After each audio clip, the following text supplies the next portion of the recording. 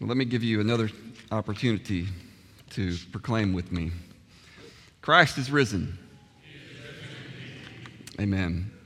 Such a joy to be with you today, and I'm so appreciative of all you who have participated already in the services and beforehand, and the great joy we share reflective of the joy at the heart of the gospel that we're talking about today. I appreciated Brother Terry's talk this morning. He literally touched on every theme you can talk about on Easter. So here I am trying not to be redundant after that message, but it was a great message. There may be a little bit of overlap. What would they have done differently if they had only known? And by that, I mean everyone around Jesus. His disciples were running and hiding. The Sanhedrin was condemning him. Peter was denying him. Judas was betraying him. The soldiers were mocking him. Pilate was sentencing him to death. None of them knew what was possible. And what would they have done differently if they had only known? There's a well-known pastor and Christian writer in New York City named Tim Keller. Love this guy. He does great work.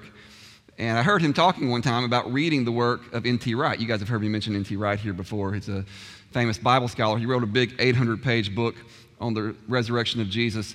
And Keller said that he read through that book.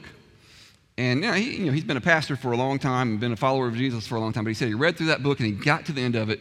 And he said, "Oh my goodness, this really happened." It's not that he hadn't believed it before, but in a new way he had come to see that's really true. I want to invite you this morning to step in deeper into the resurrection faith. And I want to invite you this morning to believe again that it's really true. Have you ever had a moment where you've arrived and said, "Oh my goodness, that really happened"? And what might you do differently if you really believe that? What might we be doing differently if we actually knew what's possible?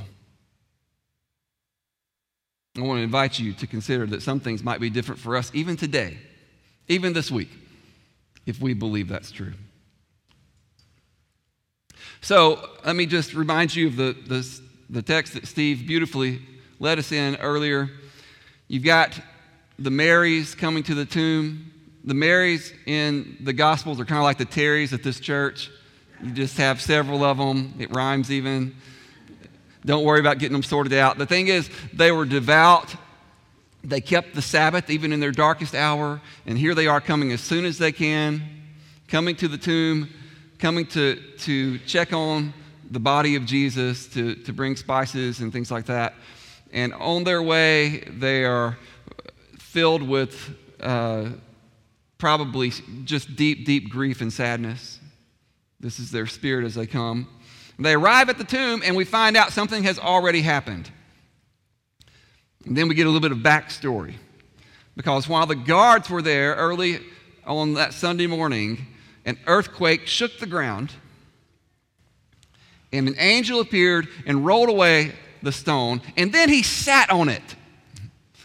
Body language experts will analyze all kinds of things that we do with our bodies and come to conclusions about the way we feel. For example, if you're doing this, that says something, doesn't it? Right? And we could go through all kinds of body postures. What does it say if in the presence of highly trained soldiers you sit down? Not just that, you sit on the stone they're supposed to be watching and guarding. It says, "I'm not worried about you." And there's this beautiful phrase that if Matthew didn't intend it, then I think the Holy Spirit has put it there for us to marvel at, for us to receive amusement from. Here it is right here. "And for fear of him, the guards trembled and became like dead men. Terry talked about that this morning for just a minute. What's interesting about that to me is that they are here at a tomb in a graveyard, and the only person who seems to be dead, the only people who seem to be dead, are the people who are put there to make sure the dead man stays dead. And now they seem like they're dead because they're so afraid, because they've encountered the glory and power of God in this angel. And there's nothing that they can do about it.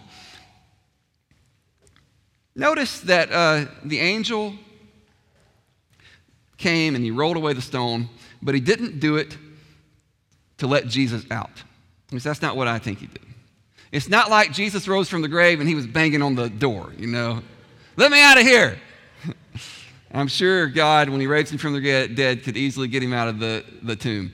The angel came and rolled away that stone so people would know. And so that people could be invited in to see. That's what he says. The women show up and he says, I know, don't be afraid. You're here, but you're seeking Jesus who was crucified. He's not here, he's risen. Come and see the place where he laid.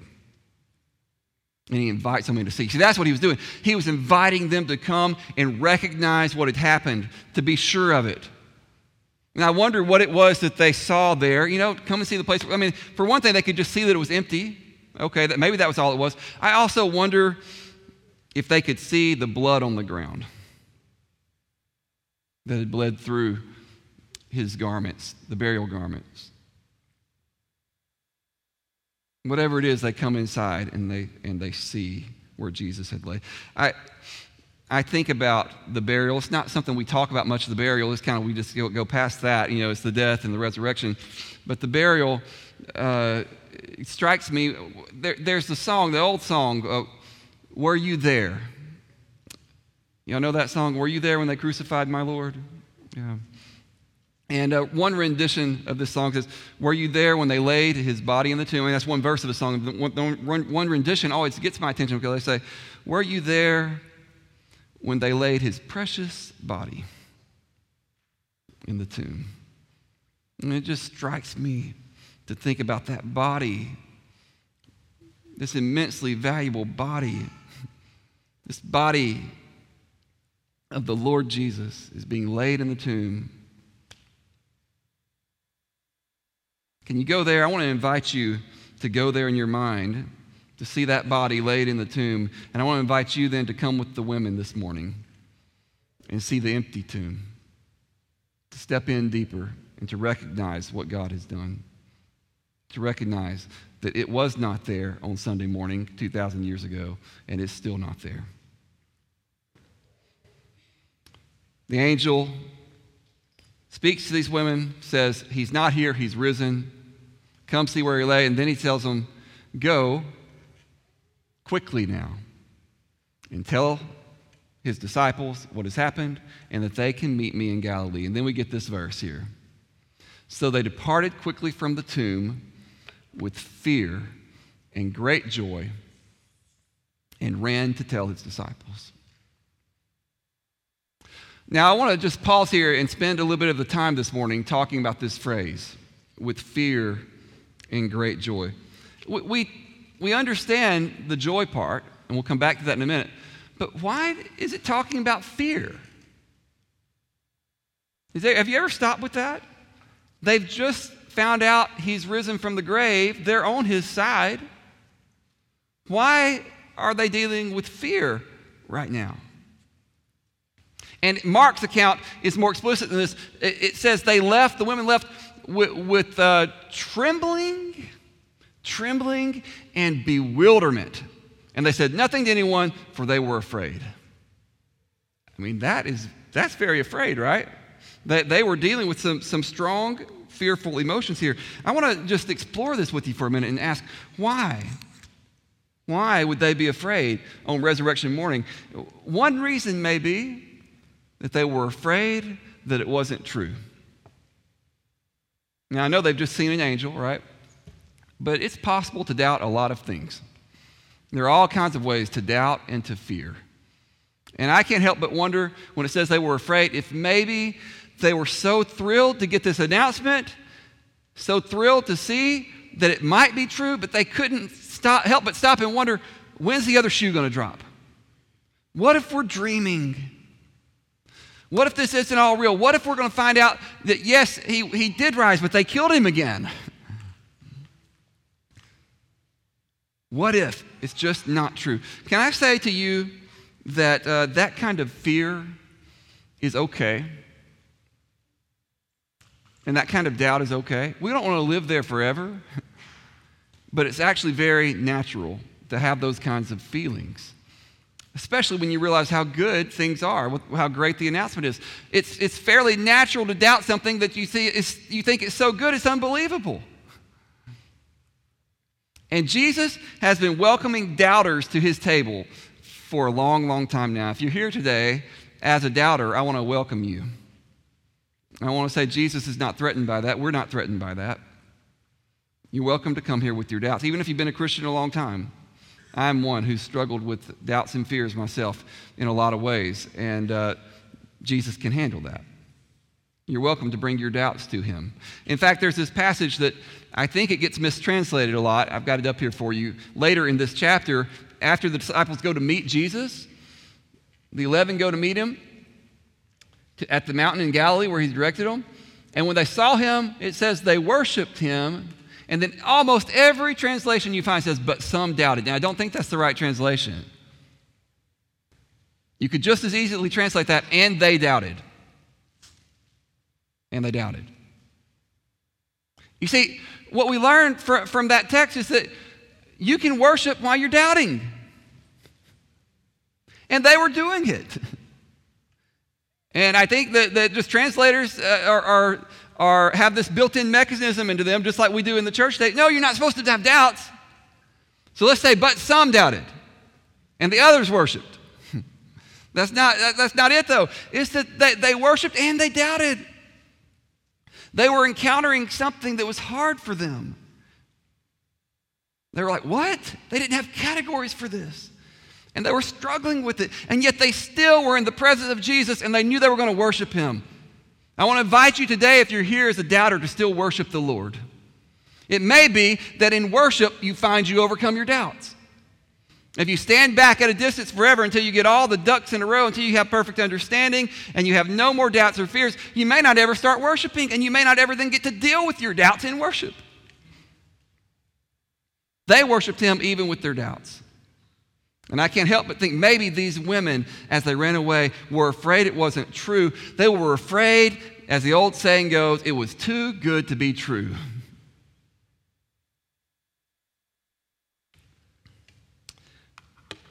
These women were suddenly aware of how good it might actually be. What? It's really happened? No. So there's an early church writer who recognized this potential problem. The mystery of Christ runs the risk of being disbelieved precisely because it is so incredibly wonderful. So please don't come and brag to me that you've never had a doubt. I mean, maybe out of some spiritual gift, some way God has blessed you, you haven't. But in general, people are going to doubt, and they're going to doubt precisely because they say, man, if you really get it, if you really get what's being offered to you, you're going to say, can I really buy that? Is that really true?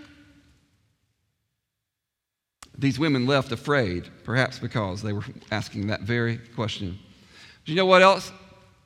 I wonder if they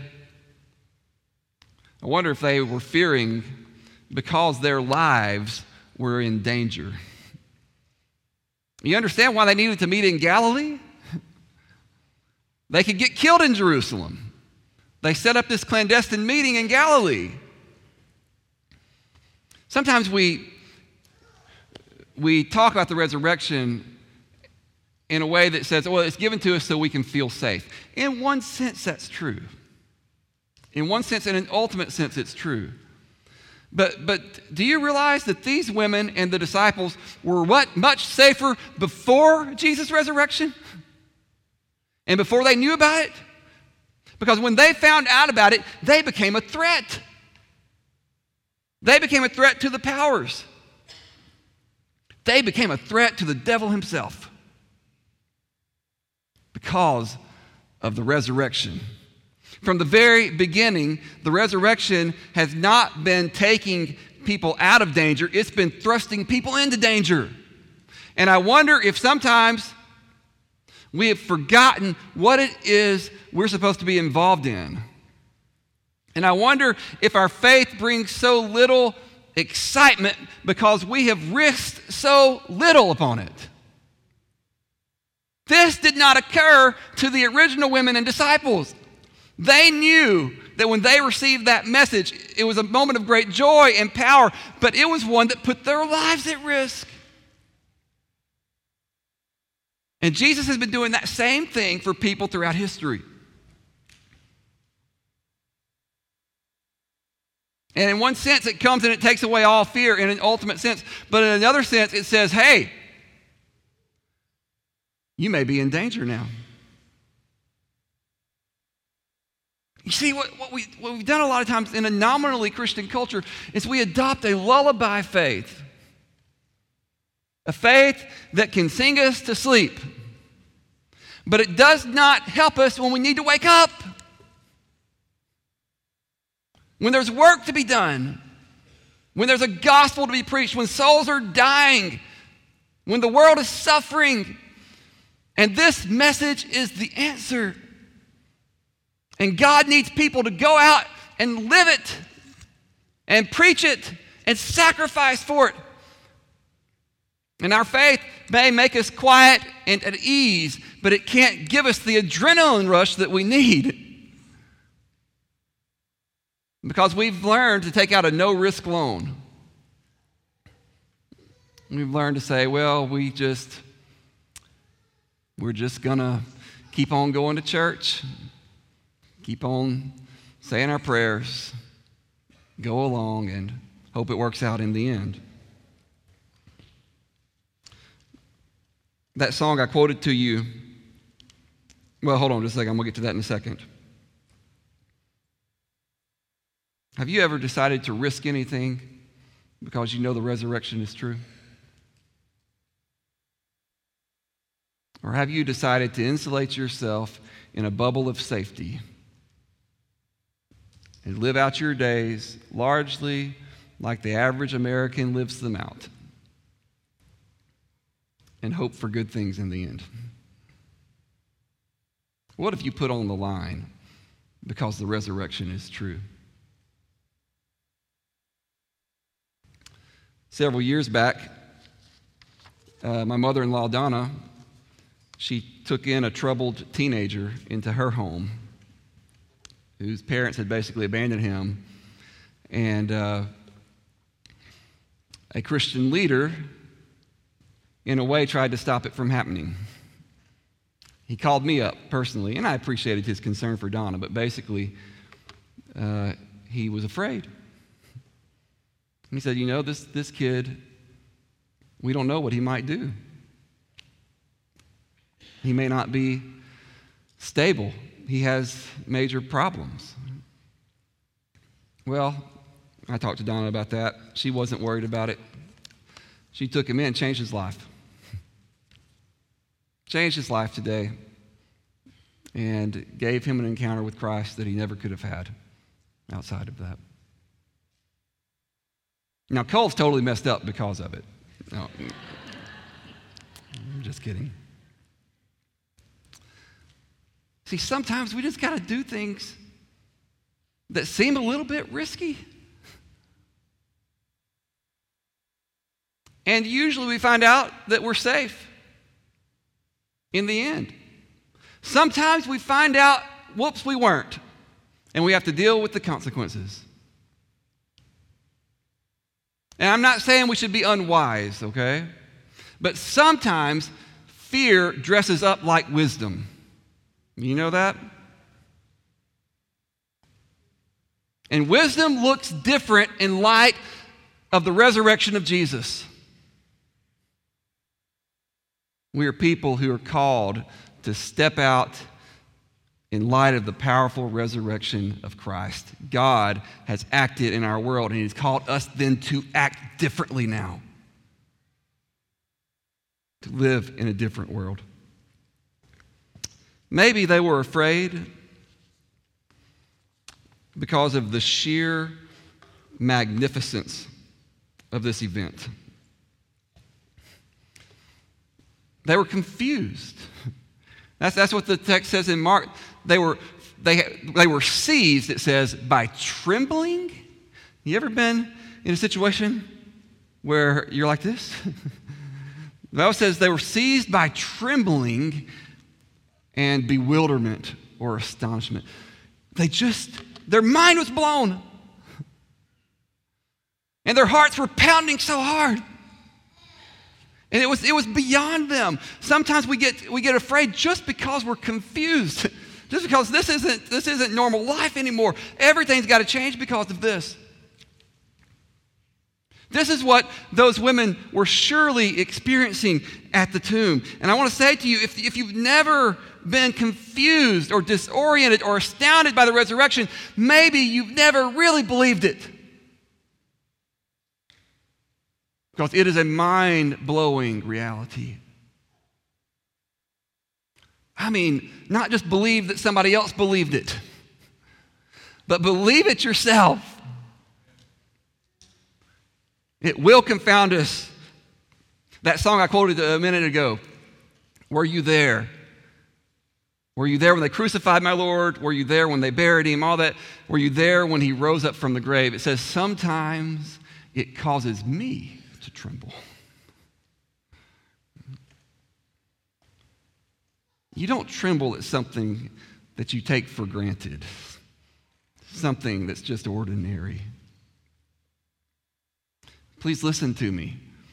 Maybe it's not true, but if it is true, it can never be ordinary. If the resurrection of Jesus Christ is true, life cannot go on as normal for any of us.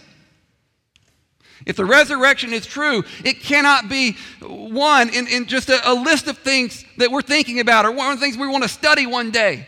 One of the things we want to get around to thinking about and doing something about one day. If the resurrection is true, our lives have to change.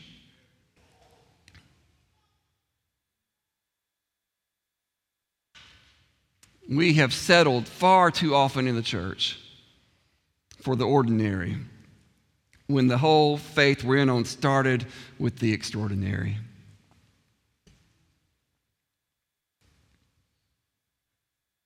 We have to realize what's possible. We have to stop and say, if that's true, what else is true? What does that mean for me? What does it mean for the church? I wish that God would bewilder his people again. I wish that he would lead us by the hand of the angel into the tomb and let us look at that empty grave and lead us out again with the fear and astonishment and excitement that is appropriate to that kind of revelation. You know, we talk a lot about what we need to do as a church. What do we need to make certain things happen so that we can grow? What if we just need to believe the gospel? What would happen if the whole church believed the whole gospel? What if we decided that that's really true, that it really happened, and we can know it intellectually? I'm telling you, I've spent a lot of time in this. The intellectual arguments are strong, but there's more to know than that. We can know it in experience.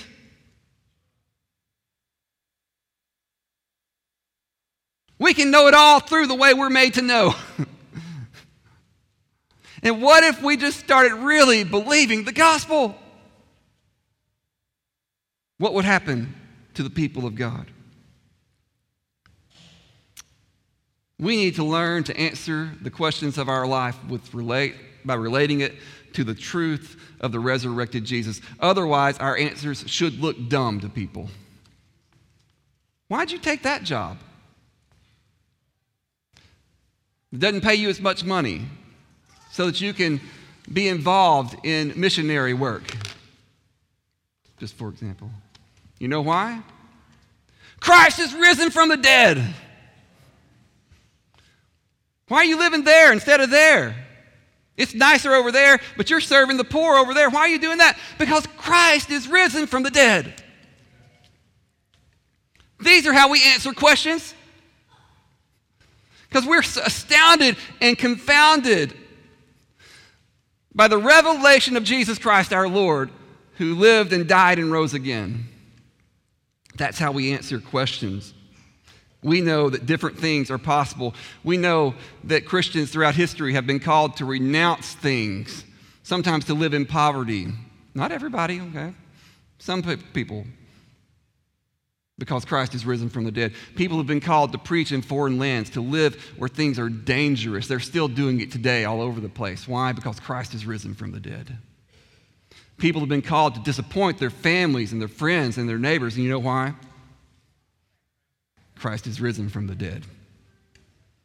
And you're called into it too. In one way or another, God needs people living out their life at normal jobs, but living them out in a radically different kind of way.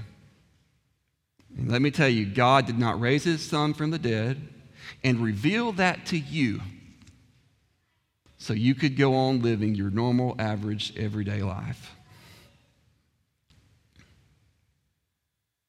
We are in on something life-changing. Some of you are going to be called into things right now that you don't even know. Let me speak to the kids for just a minute. I love how you guys sit up here and pay such good attention. One day, God's going to call some of you, I would bet money on it, one day God's going to call some of you into the mission field. And it's going to be a little bit scary. And I want to tell you, go, because Christ is risen from the dead. One day, he may call some of you. Olivia and I talk about this with our girls, or at least I've talked about it. Maybe not her. But I know I've talked about them going into the mission field before.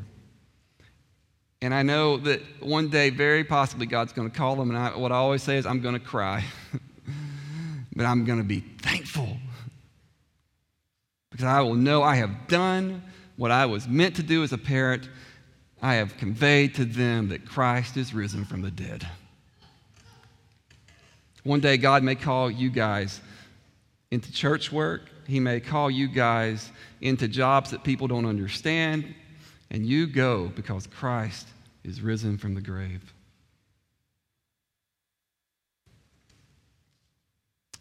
Okay.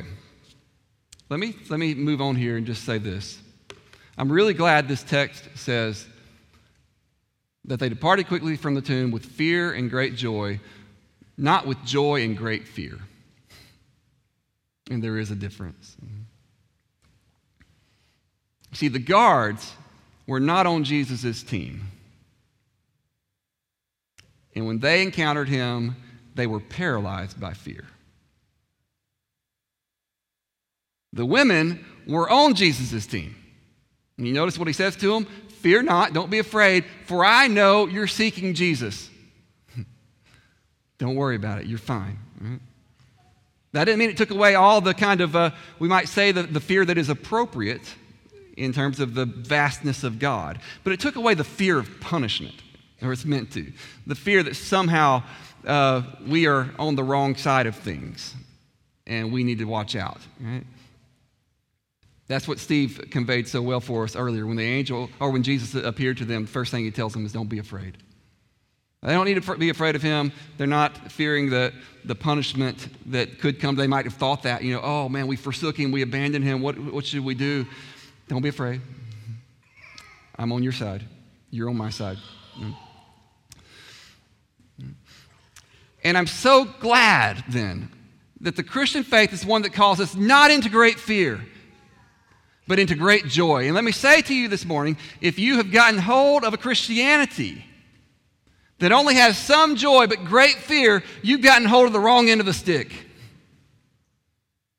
If you are in a Christianity that leaves you trembling with fear, paralyzed like the guards, rather than going out to proclaim like the women, you've gone astray in your faith.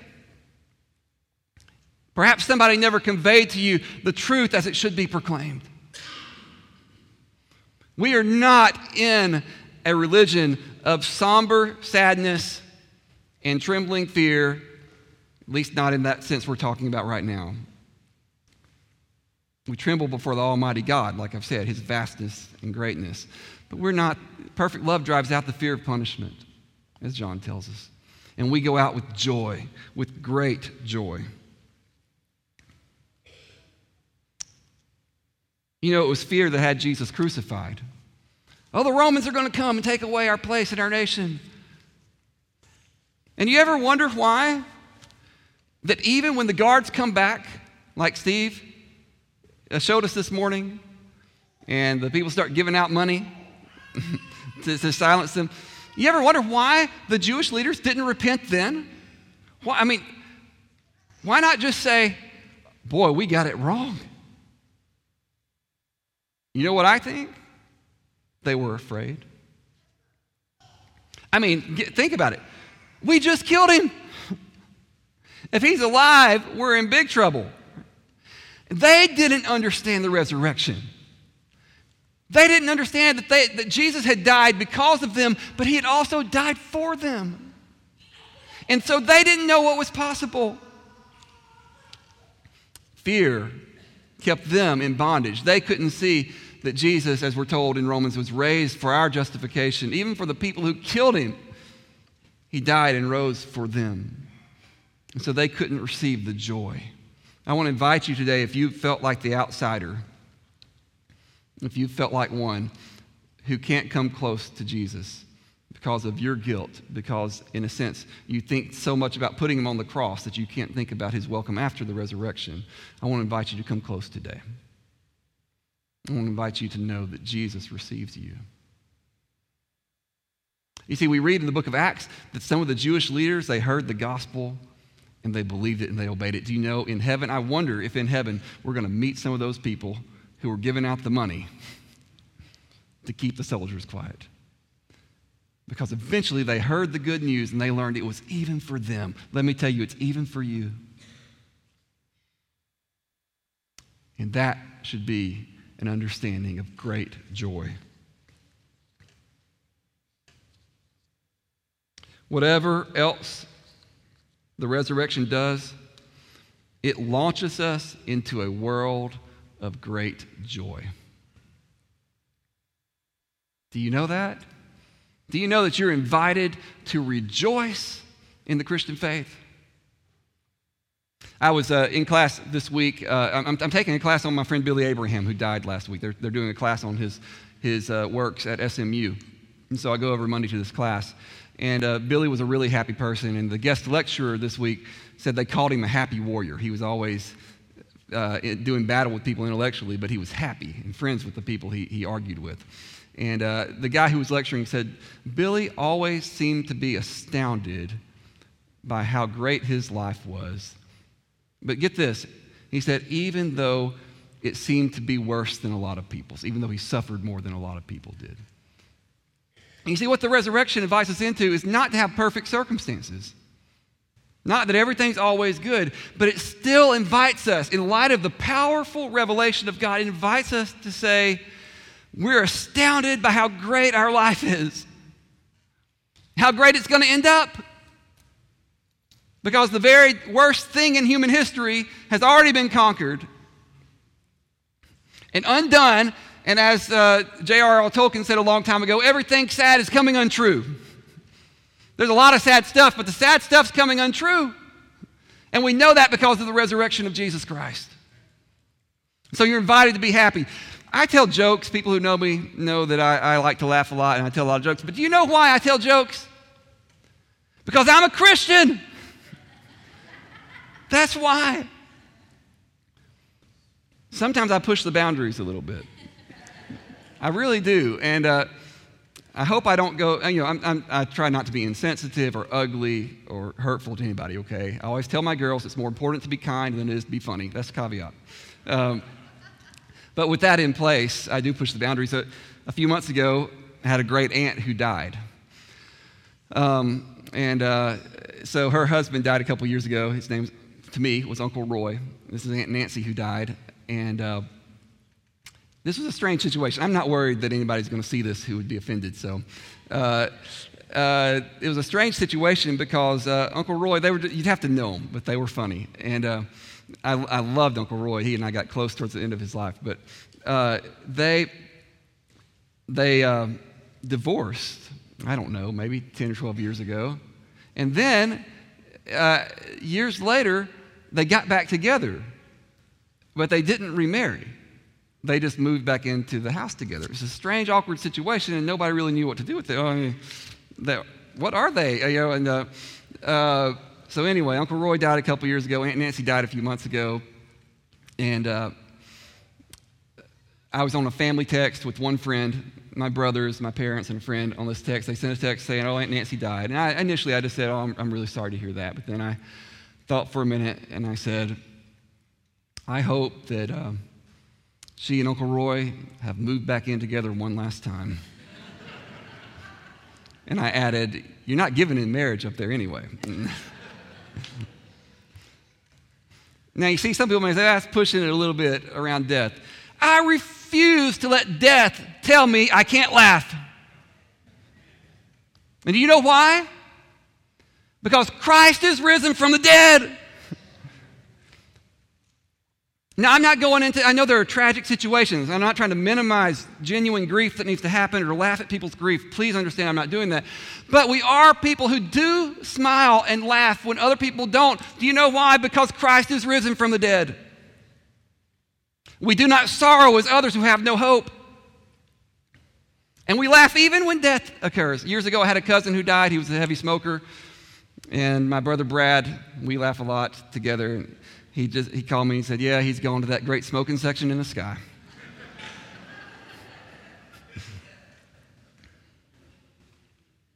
I push boundaries a little bit because Christ is risen from the dead. And we are caught up in a world of great joy. Do not doubt it. The world around you presents all kinds of reasons to be sad, to despair, to dread the future. When you come face to face with the risen Christ, that's where you stop all that. I'm not saying it never occurs again or there aren't things to work through, but at least in formal terms, that's where it stops. And we say, we are people of joy now, and we're going to learn joy in Christ. Rejoice in the Lord, Paul said, writing from prison. Rejoice in the Lord, and again, I'll say rejoice. I'm almost done here, so just stay with me just a little bit more. You see, some of you have tried to live out a faith where you think God's concerned with your obedience, but he has no concern with your joy. And so then you think it's kind of like you out here trying to do stuff and God over here watching to see if you'll do it. And I want you to know that was never what the Christian faith was.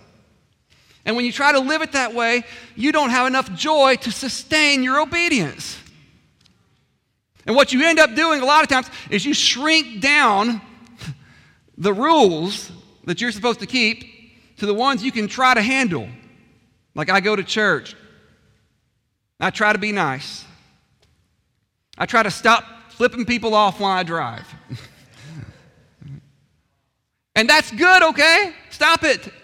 But that's not resurrection life. That's not the joy of Christ taking over your life. We need the joy of Christ to be obedient. And then we find what people have always known, people of faith, that the law of the Lord is life. The resurrection of Jesus calls us into that joy. And we're learning then what's possible. Try to find me an example. If you doubt that, try to find me an example somewhere in the Bible where people are converted into sadness. Go read the book of Acts and find an example where people say, oh man, I got to be baptized. All right. I dare you to go read your Bible and find that. All right. That's never been the message that's been given to us. We're called into joy. Guess what? Do you know that God created joy? I get so tired of people criticizing Christians, saying, oh, well, they just want to make us obey the rules. If Christians, now there are distortions of Christianity, I get it, okay? Bad distortions out there. But if Christians are preaching the true faith, what they're preaching is what everybody wants. Under God. The problem is we've gotten so confused about what it is, the way to get to where we want. How you get to joy, how you get to life. We don't know how to do it anymore. People have lied to us and been so confused about it. And we forget that we have a Creator who made joy, who created pleasure, who created good things, who created our ability to enjoy breakfast together. That didn't come from us. It came from Him. We got to relearn what's possible in terms of joy. And then we relearn what's possible in terms of obedience.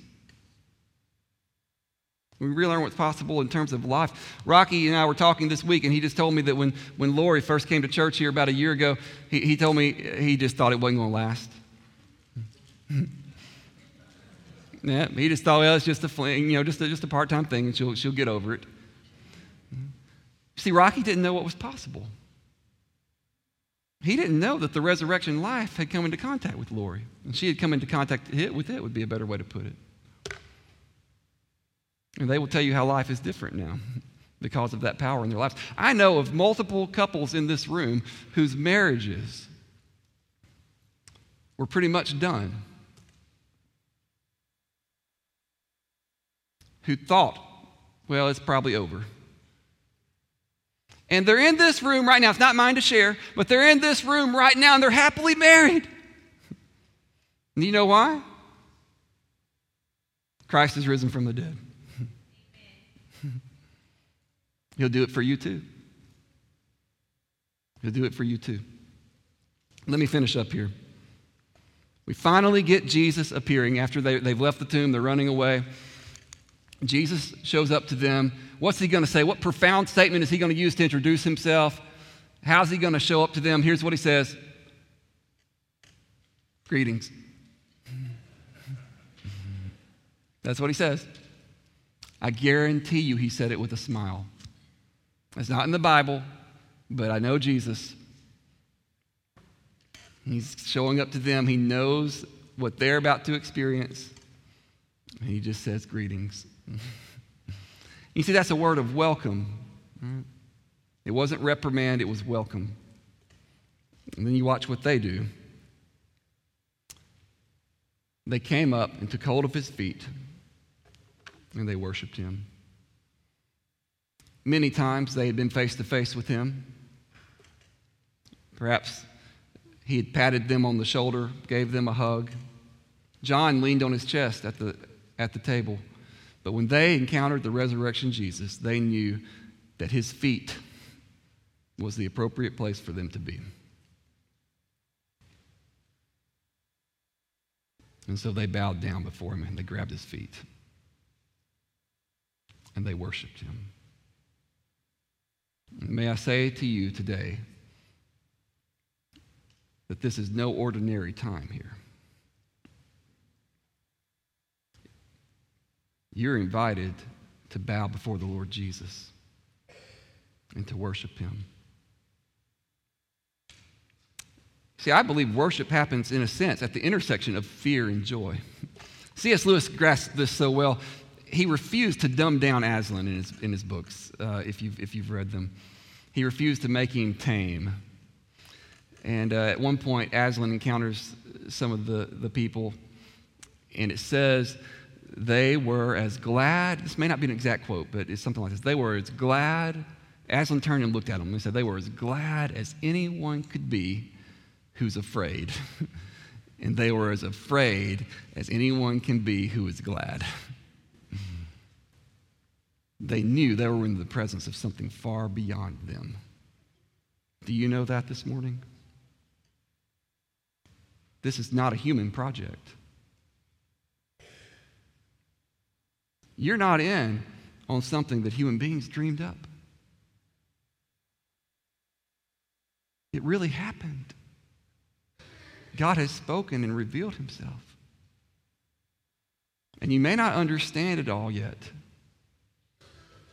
You may even have some doubts right now. But the appropriate response is worship, bowing before the risen Lord Jesus. Can you receive the welcome of Jesus this morning? Praise team, would y'all go ahead and come on up?